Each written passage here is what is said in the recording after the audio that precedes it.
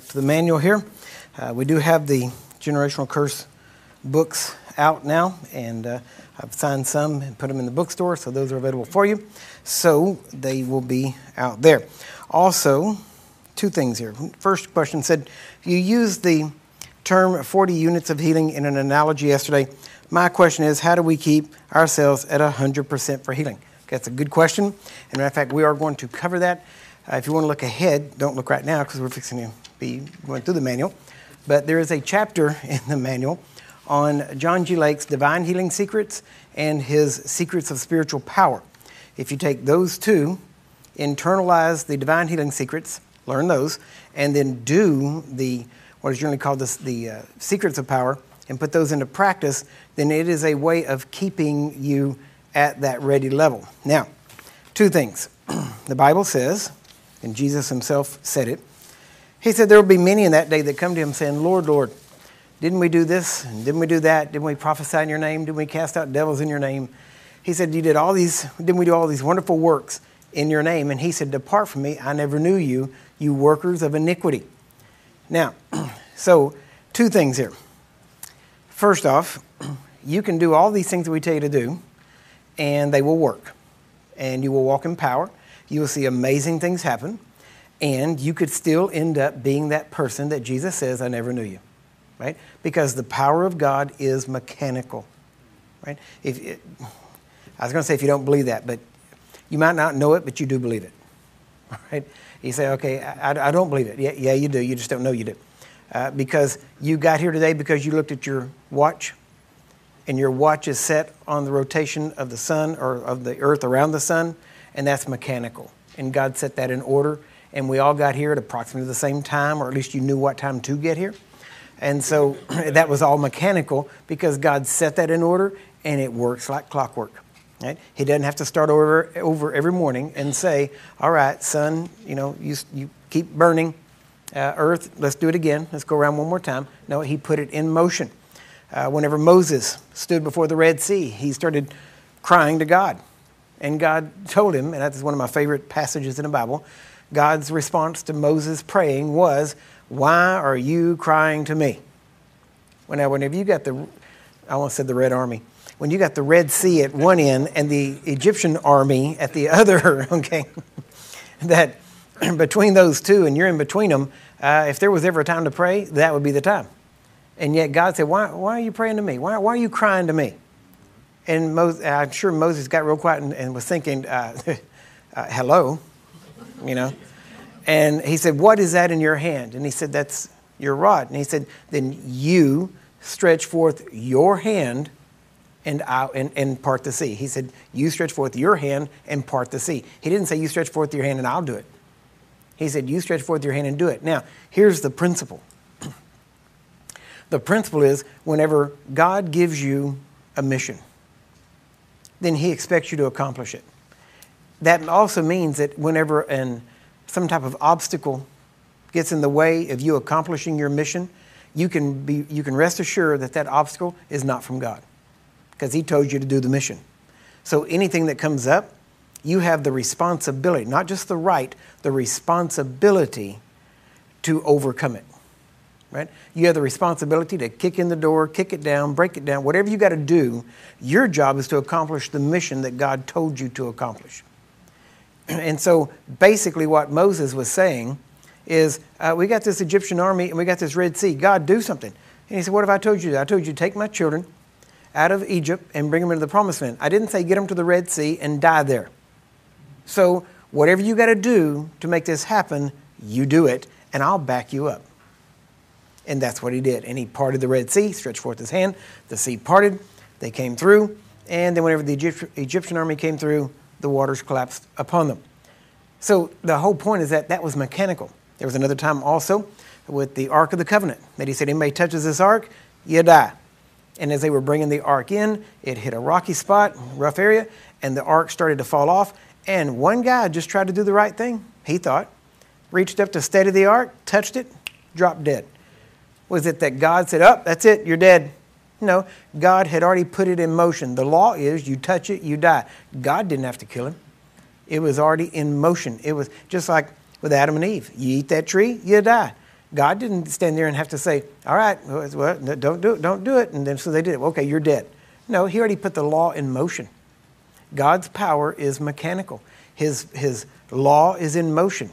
If you're a believer, you lay hands on the sick, they recover. All you got to do is believe when you do it, hence being a believer. Right? Now, you can believe that you can lay hands on the sick and God will recover them and still not technically be a follower of Jesus, in the sense that you have, well, number one, if you look at what Jesus said, he said, depart from me, I never knew you, you workers of iniquity. So they were still practicing iniquity, even though they were healing the sick, even though they were doing the things, they were still doing iniquity. And he said, I don't know you. So you can do everything we tell you. You can do it right. You can do it right down to the letter. And still stand before Jesus and him say, yep, you did cast out devils. Yep, you sure did heal the sick. But I don't know you.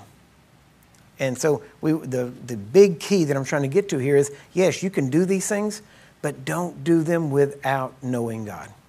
Know him. Develop a relationship with him. It's not hard. The problem has been, in the church, we have made that relationship the basis of receiving power. And the minute you put something onto that relationship, now it's no longer a relationship. It becomes manipulation. It becomes a farce. And so we have to realize we have a relationship with God because we can have a relationship with God. Because of what Jesus did for us, we can have that relationship. Now, one of the benefits of having that relationship, oh yeah, by the way, we get to cast out devils and we get to heal the sick. You say, Chris, that sounds good. Is there any benefit? Is there any proof of this? Oh yeah. That's what Jesus said when they came back and said, Lord, even the devils are subject to us through your name. He said, that's good. Nevertheless, don't rejoice in that, but rejoice in that your names are written in heaven. Yes, hallelujah. See? So it goes back there. He said, look, that's great, guys. I sent you out to do it, but don't get all hung up in that.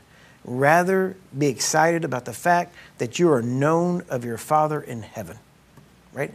So yes, the power of God is mechanical, and that's one of the things that we have to be very honest, that we've watched over the last 15 years as we kind of started this move of ministering out on the streets, is that we saw people. We've actually seen the fulfillment of the scripture Jesus referred to and that he said, that we've seen people that their whole thing was getting people healed so they could get it on video, so they could put it on YouTube, so they could build a following, so they could get money. And because of that, we've watched people now that their whole thing is about results, and they don't even try to disciple the people that they're actually getting healed, which is the purpose for the sign in the beginning. See, we jump right over that, and we're many times as Pentecostals, charismatic, spirit-filled people, we're really excited about the power, and it's almost like we jump over getting born again. Yeah, get born again quick so you can do this power stuff. No. It's the born again thing that makes it all worthwhile. Amen? And so there are going to be people that do that so you can walk in power. And, just as another proof, in case you're having a problem with that, Paul said that even though I have faith to move mountains, if I don't have love, then it doesn't profit me anything. And so and a lot of people say, well, faith works by love. Well, that's not what the Bible says. Because if that were true, Paul couldn't have said, if I have faith to move mountains and don't have love, he should have said, then it won't work anyway. But he didn't. In Galatians, where it says faith which worketh by love, he's basically saying that what you get credited for, what you get rewarded for, is whenever you walk in faith that is motivated from love. Now, you can walk in faith, and if it's not motivated by love, you do good for people. People get healed. You don't get any benefit of it. You don't get any credit for it. You don't get any of the blessing that comes from that because you're not walking in love. Your motives aren't right. Right? The people still get blessed. They still get healed. People still get helped, but it doesn't do you any good, right? So all of this, we have to take all of these scriptures together and look at them. And so it's important. The power of God is mechanical. There's several other places where it actually talks about it, but at one point we will talk about these two situations or these two lists that we give you on the secrets of divine healing and on the secrets of spiritual power. So it is possible to live there. It is good to live there. It's not hard. Honestly, the big thing is just keeping the distractions away. It's easy to get distracted. And so we want to stay focused and do our job. Honestly, all of life is designed to distract you. the world system, world entertainment, just life in general is designed to distract you from the realities of the spirit realm. And so the whole point is that they're trying to get you tied up in these things, even life itself, how fast-paced it is and what you have to do and all these things. And someone asks, how can we do that and still take care of, the normal things, paying bills and, all that kind of stuff that you have to do? Well, there was nothing wrong with it because even Jesus recognized he had to pay tax and it didn't distract him. So you can do it. It's just a matter of where your treasure is. Where do you put your time? It's funny. I was thinking about this morning. It's actually a closed system, meaning out of the abundance of the heart, the mouth speaks. And yet, if you speak, what you give yourself to gets into your heart. And so if you want to change what's coming out of your heart, change what's going in your heart. You hear that? And how you change that is by what you watch, by what you say, by what you hear, is by the things around you. If you want to change what comes out, change what goes in. Right? It's just that simple. And so it comes down to that point. Now, then the second question was, what's going on when we have to fight for 45 minutes or an hour in order to see results? Well, let me put it this way. Our first conference, our first public conference that we did, I think it was in 2000, 2001, something like that. We contacted a worship team, and we were in a church in Tulsa. We knew the people there, and they let us use that building. And we called this worship team, and they said, we'd be glad to come do the worship for you. We said, okay. So they said, send us a kind of a schedule of what's going on, and we sent them the schedule. And they said, we noticed in the beginning here, at the beginning of every service, you've only got like 30, 45 minutes set for worship. And they said, we need to get in there at least an hour and a half early every day and begin worshiping before you let the people in. And then after that, we need at least an hour to an hour and a half of worship. And whenever I read that, they sent it to me in an email. And so basically they were needing an hour and a half to 3 hours just to do what they do. And I wrote them back and I said, what sin are you in that it takes you 3 hours to get into the presence of God? And they said, well, we have stuff and everybody has to shake things off and that kind of stuff. I'm like, man, I don't have to shake anything off when I come in. I walk with God, right? And I'm not saying the stuff doesn't come. I'm just saying it doesn't get to the point where when I walk in here, I'm still, oppressed and depressed and heavy laden when I come in here. It's kind of like, man, when I come in here, it's like, yeah, it's good. I can forget all that stuff and let's just, man, God, there you go. You want to, we got to break through. You want to break through? It's easy. Jesus. Oop, we're through. There it is, right? We don't have to do all that stuff. I mean, think about it. So whenever we say things like, okay, what's going on when we have to fight for 45 minutes or an hour? I'm not relating you to that. Please understand, in the sense that I think you're in a sin or something like that. I'm just saying we have been trained to think this way. And very honestly, most of that time limit has to do with how far our minds are renewed to the truths of the Bible. Many people agree with the Bible. Okay, E.W. Kenyon called that mental assent. You agree with it, but you don't believe it. Okay, agreeing with it is one thing, and the best illustration I ever heard, I think it's actually, I heard it from Kenneth Hagin, so I don't know if he was the one that said it first. I don't think he was, but he said, let me tell you the difference between faith and mental assent. He said, you got this guy, and he's got a tightrope between two cliffs, and he's got a wheelbarrow, and he walks across that tightrope with that wheelbarrow. And everybody's, and he goes across and he comes back and he says, how many of you think that I can walk across this tightrope again with this wheelbarrow? How many of you think I can do that? And everybody's, oh, yes, you can do it, you can do it. He says, all right, who wants to get in the wheelbarrow? And one guy says, well, I will. And he goes, okay, that's the difference between faith and mental assent. That man had faith. Everybody else just mentally agreed that it could happen. And so he said, how do you bring that into our life? What you do shows your faith. Right?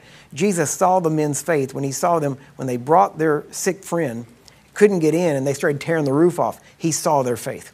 They were doing whatever it took to get the results they needed. Right? That's faith. Okay? Mental assent agrees the Bible's true, agrees with every bit of it, and yet, do you do it? Oh, no. But I agree with it. See, I do believe that there are going to be people, the same scripture we just mentioned earlier, that will stand before Jesus and say, man, we healed the sick, we cast out devils, we spoke in tongues, we did all that stuff. And I do believe there's going to be people that Jesus look at and say, you did it? Oh yeah, we did it. No, wait, not we, you did it. Well, I was in a church, our church did it. You know, I saw it, I agreed. I mean, I'm part of that church, and the church was doing it. Okay, but you have to realize there is a degree, just like Todd was saying earlier, you join with us whenever, and you help support us when we go overseas. There is a joining together that you are credited with what we're doing. But for that credit to work, you still have to be doing what you can do at home. In other words, God did not relegate it to where you just write a check and there's your duties. Yeah, right. You can do that, you can join with us, but you also have to be putting it into practice yourself. It's not enough that you go to a church where they cast out devils. It's not enough that you go to a church where they speak in tongues. You need to do it. You need to actually embrace it, internalize it, and do it, right? And so that's an important part of it. Otherwise, it's just mental assent. And honestly, mental assent only lasts for a while, and then mental assent becomes doubt and unbelief. And what happens is whenever you don't walk out what you say you believe, you end up not living it.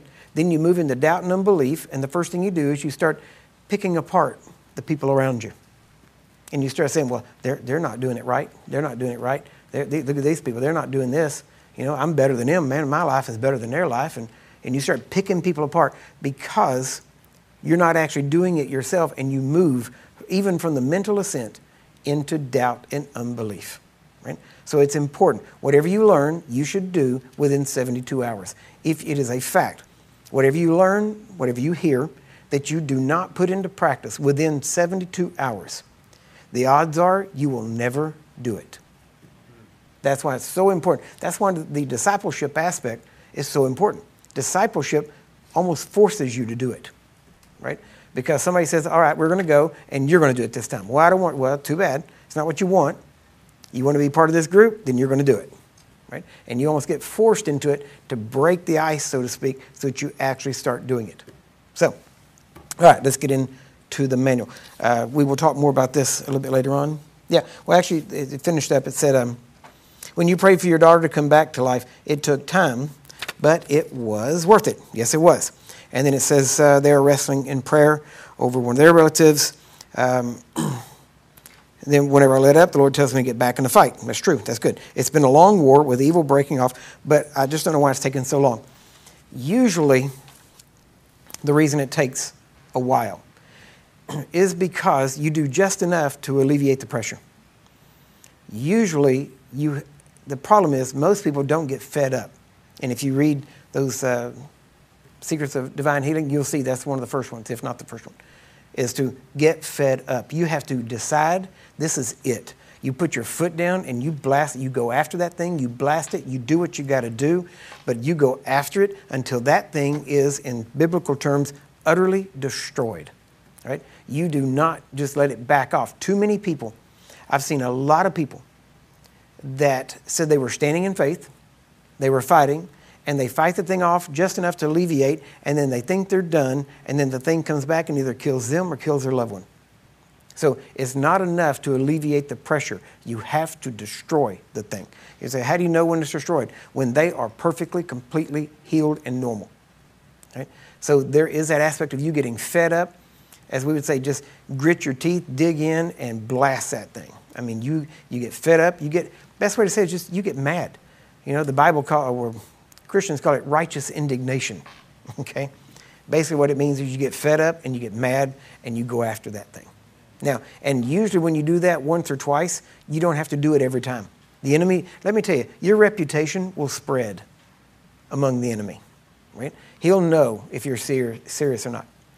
And so a lot of these things, the problem is we do just enough to alleviate the pressure, and then this, what should have been a very quick victory, becomes a long, drawn-out stalemate type of war. And the enemy knows if he can just hang on, he will usually win. Because people get tired, they get wore out, or something else hits, and they just collapse. And so the idea is, that is one of the reasons why it's important that you have somebody that is a close friend, partner, somebody that you can join with specifically for prayer, to agree to get these things done. And whenever you feel like wavering, you can call them and go, you know, man, this battle is, I'm just getting kind of tired. They need to stir you up. They need to urge you on. The Bible calls it exhortation. And they need to push you, okay? The Bible talks about provoking one another unto love and good works.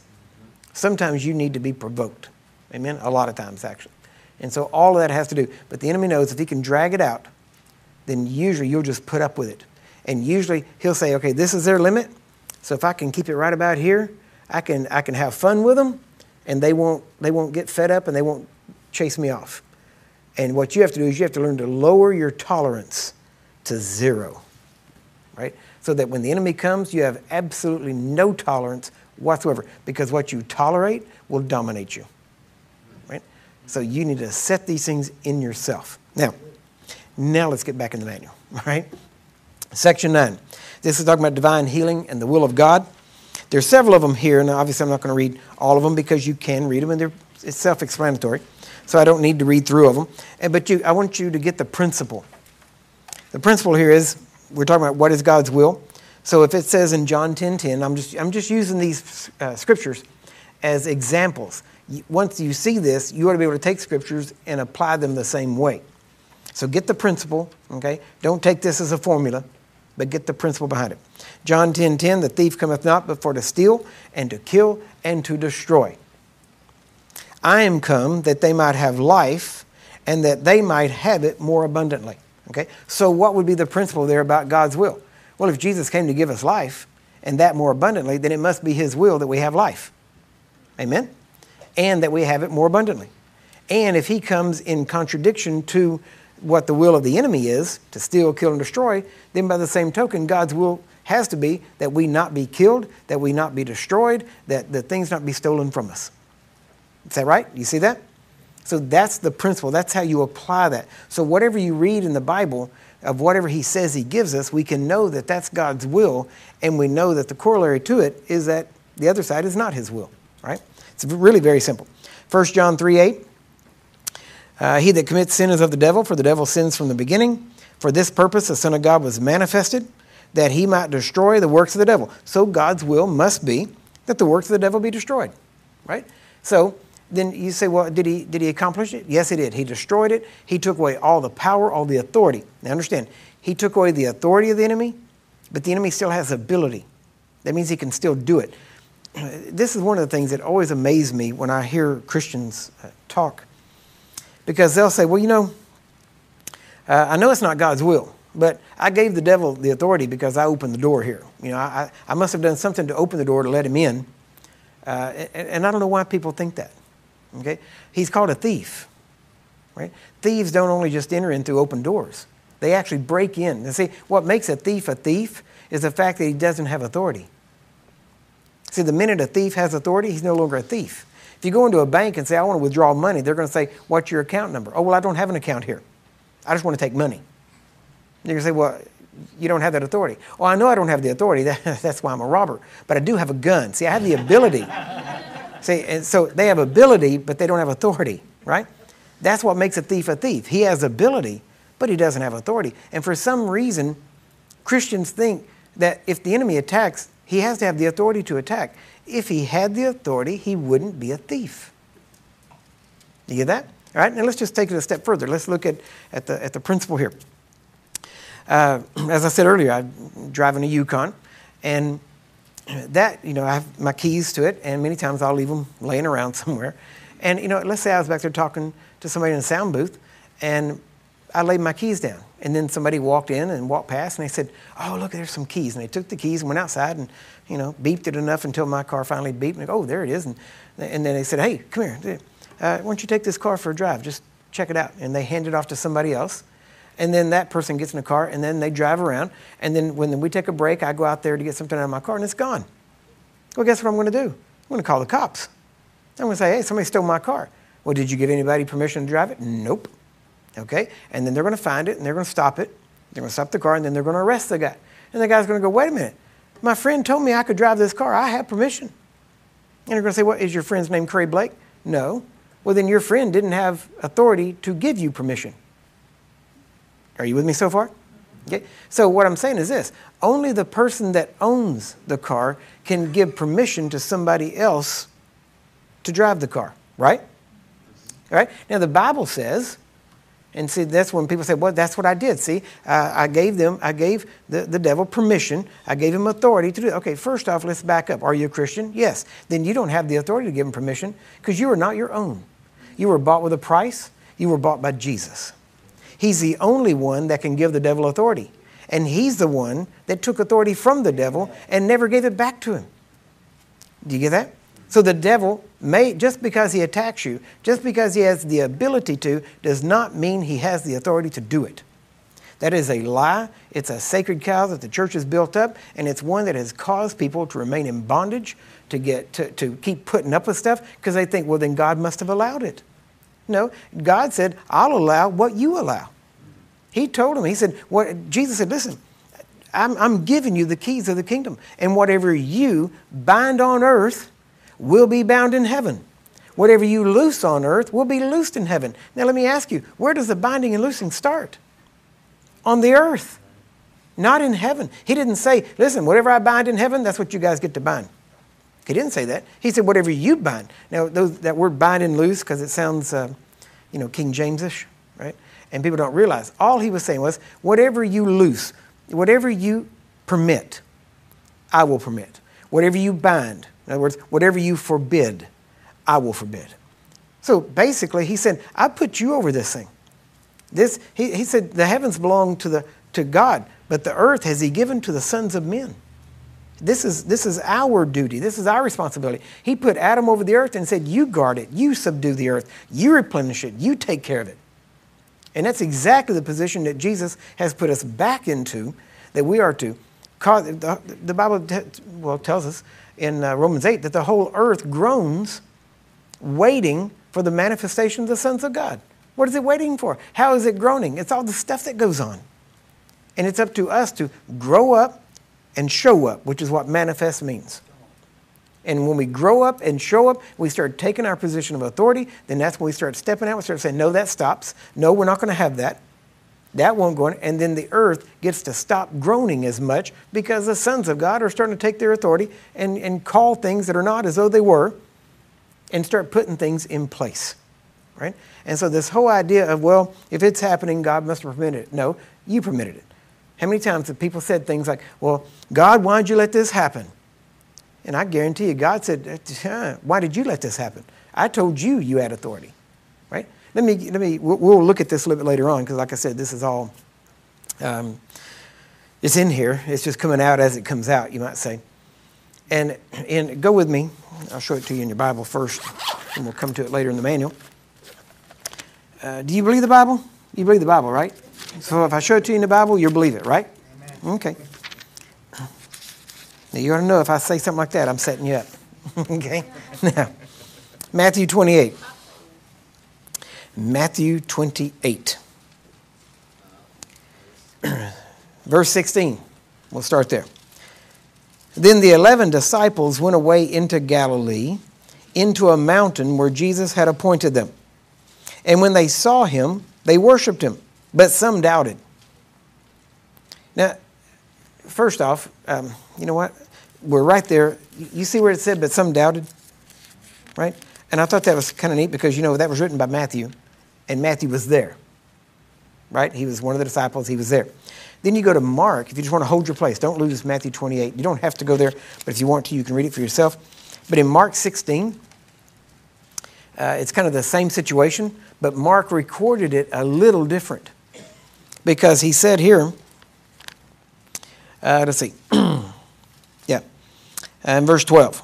After that he appeared in another form unto two of them, and they walked and went into the country. As they walked and went into the country. And they went and told it unto the rest of them, neither believed they them. Afterward he appeared unto the 11 as they sat at meat, and upbraided them for their unbelief and hardness of heart, because they believed not them which had seen him after he was risen. Now notice when Mark says this, he said they, and he's given, in other words, he's saying all of them. Isn't that right? He's saying they, meaning all of them. He said then none of them believed him. They had two that was walking. They had Mary Magdalene, and they said they did not believe them. So Mark says none of them believed. And of course, Mark wasn't there when it happened, but Matthew was. And isn't it funny? Matthew says, well, there were some that didn't believe. Well, automatically, why would Matthew say that and Mark say all of them didn't believe? Well, because Matthew was trying to say that. He was saying, well, yeah, there was some of us that didn't believe. Well, that gives the idea that he was one of the ones that did. He was covering himself. You understand what I'm saying? And it's funny when you read this, how the Bible shows all the frailties, right? All the failings. And he says, and Matthew said, yeah, there were some that didn't believe. Well, let's be more accurate, Matthew. None of you believed. Yeah, you're right. None of us believed. So anyway, I just wanted to point that out. So, but now let's go back to Matthew 28. Jesus came, now watch this, and they saw him, they worshipped him, but some doubted. And Jesus came, verse 18, and spoke unto them, saying, all power is given unto me in heaven and in earth. Is that what your Bible says? Mm-hmm. All power? All okay. Power. Is there anybody's Bible that says, well, some power? Most power. Is that what it says? Doesn't even say most, does it? It says all. Isn't that right? Yeah. Matter of fact, I think, I believe in the Greek that's actually the word pas, P-A-S, which literally means all. Okay? Now look at this. All power, and that word power in the Greek, the word power there, is a Greek word exousia. And it means literally authority.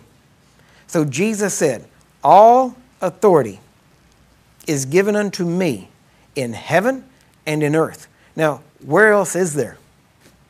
I mean, pretty much heaven and earth, that's it. I mean, right? I mean, that's, in other words, he's got it. So all authority is given unto him in heaven and in earth. Is that right? Is that what your Bible says? Yes. If it's in your Bible, you got to believe it, right? Yes. And this was at the end after he was resurrected, right? Yep. Mm-hmm. So this is the deal, okay? He said all authority. Now, here's the problem that I have whenever people say, well, you don't understand. See, I gave the devil authority because I did this. Okay, the minute you say that you can give the devil authority, you just made this scripture a lie. Because you're saying, well, at that moment, Jesus didn't have all authority because the devil has some. Because I gave it to him. Okay? So the problem is not even the devil having it. The problem is thinking you have it. Right? That you can actually give it to him. Do you see what I'm saying here? Jesus either has all authority or he doesn't. The scripture says all. So that means that the devil never has authority to do anything. But he's a thief, so he really doesn't need authority to do what he does. Right? So that's the point I'm trying to get across to you. Here's one of the big things that have caused so much problem in the church is that people think if the devil has authority, I can't do anything about it. If God gave him permission, I can't do anything about it because God gave him permission. I'd be overruling God. And that would be a right way of thinking. But the fact is, God doesn't give him permission. Why? Because Jesus has all authority, and he never gives the devil authority. Matter of fact, the closest we come is that toward the end, actually in the very end, or in Revelation, put it that way, in the book of the Revelation, it says that these demon spirits will have authority for a few months, 5 months, to hurt man. And that's the first time you see anything after this where that actually took place, where the devil or his demons or anything else could even possibly have any authority. And that was during a specific period of time that had to do with the greatest trouble the earth has ever seen. And so automatically we can see up until, now what's amazing is, up until that time, the enemy has no authority to do anything, because if the enemy did it, why would he be given authority for 5 months? He's already had it for 2,000 years. You see? And so the whole point of the devil having authority does not hold water at any stretch, right? Now, let me tell you, you say, well, then why do things happen? You know, the Bible says the curse causeless does not come, you know. So there has to be a reason. There is a reason. There's 3 of them, right? The first reason why things happen to people and why people get sick or different things happen, number 1 is sowing and reaping. If you sow to the flesh, you will of the flesh reap destruction, right? If you sow to the Spirit, you will reap life everlasting. Now, who's in charge of sowing? You are. You decide, I don't want to keep reaping what I've been reaping. So what do? Change your sowing, right? But you're in charge of it. You decide what you sow. You decide what you reap. When you decide what you sow, you're deciding what you reap. Okay? So be careful what you sow, right? People say, well, I'm not sure if that holds true. Galatians says, be not deceived, God is not mocked. Whatsoever man soweth, that shall he also reap. Right? Real simple. Now, the second way things happen is through what is generally called accident.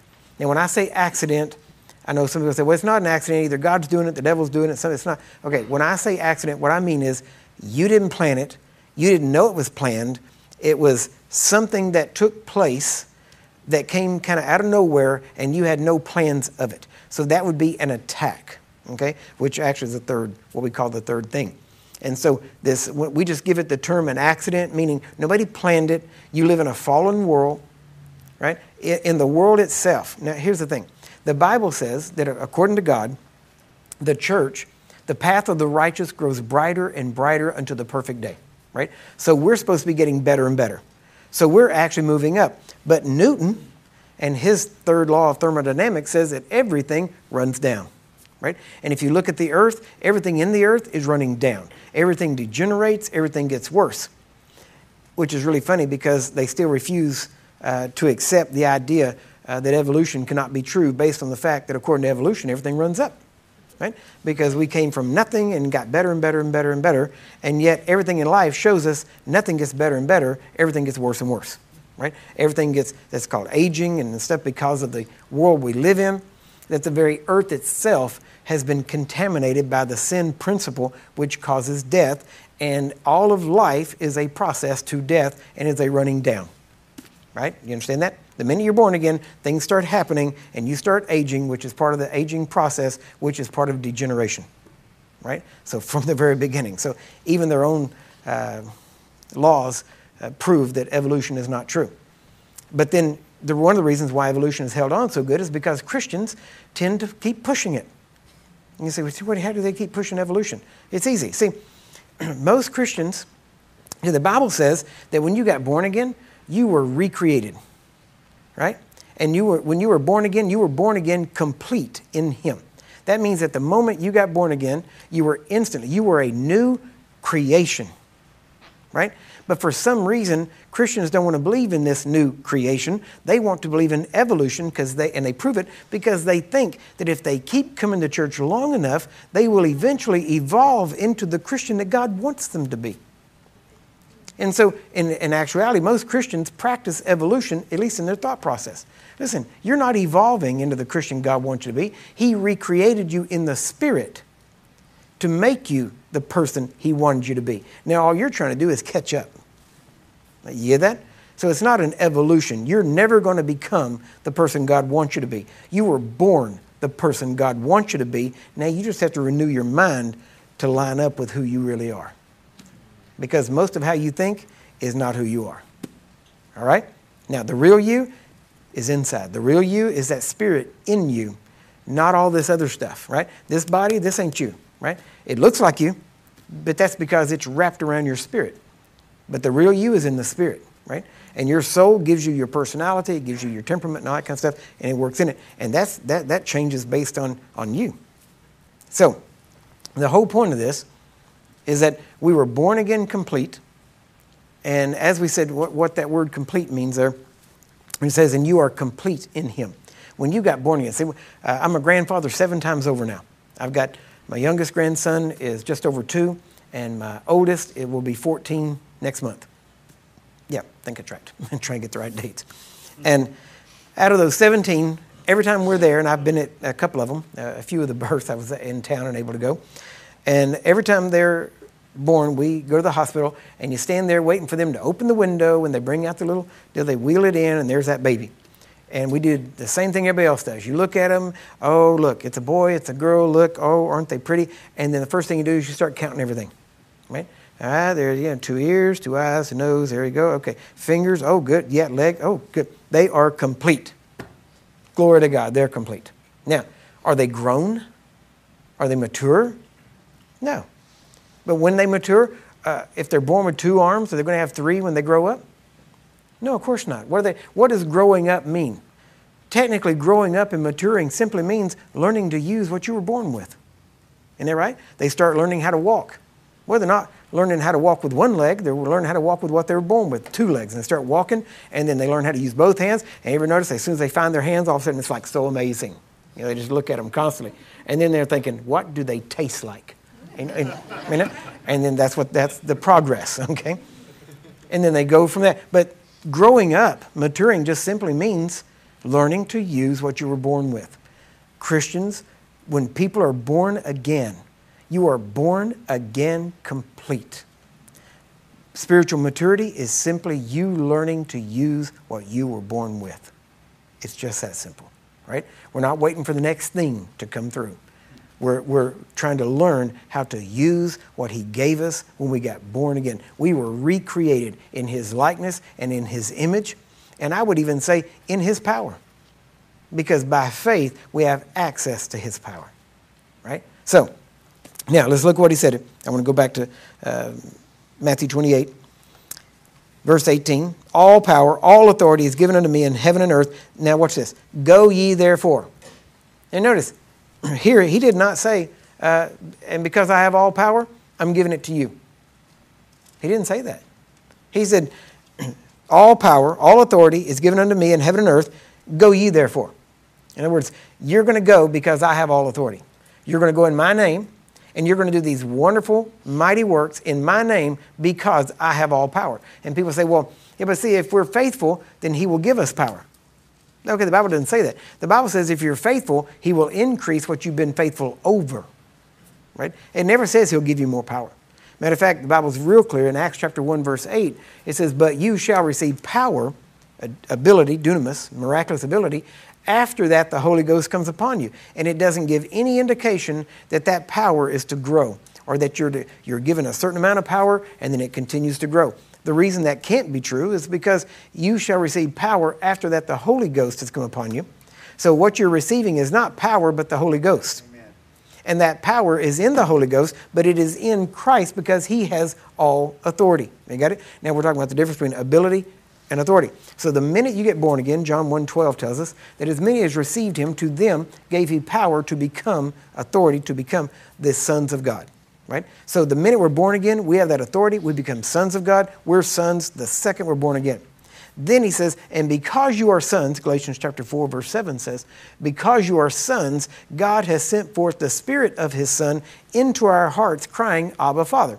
So because we are sons, he sends his Spirit, the Spirit of his Son, same Spirit, to us that lets us cry, Abba, Father, and makes us sons. And because we have his Spirit, and it was the Spirit that gives us power, then that power is in Christ. So the power is not yours in the sense of that it's something you own. It is yours in the sense that it is no longer you that live, but Christ who lives in you. So when you minister healing, when you minister to any person, when you cast out a devil or anything else, it is not you saying it, Jesus deciding whether to agree with you, and then deciding how much power to release to get it done. When you speak in his name, it's as if he's speaking, and it's as if it is all authority that's in his name. Whenever a policeman pulls you over, you don't look at him and go, what? He's only a corporal. He's not even a sergeant. He's certainly not the chief of police. So I really don't have to obey him. I mean, he doesn't really have any real authority. If he had real authority, he'd have stars or bars or something on there. He'd have some if he had real authority. But he's just lower level. So when he gets enough authority and tries to pull me over, then I'll let him pull me over. Okay? Yeah, see how that works out for you. Right? Okay? The fact is, it doesn't matter if he just got hired on that morning.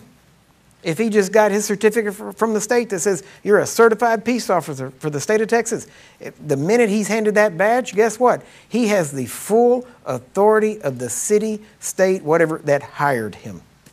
All that means is all of their authority is behind him.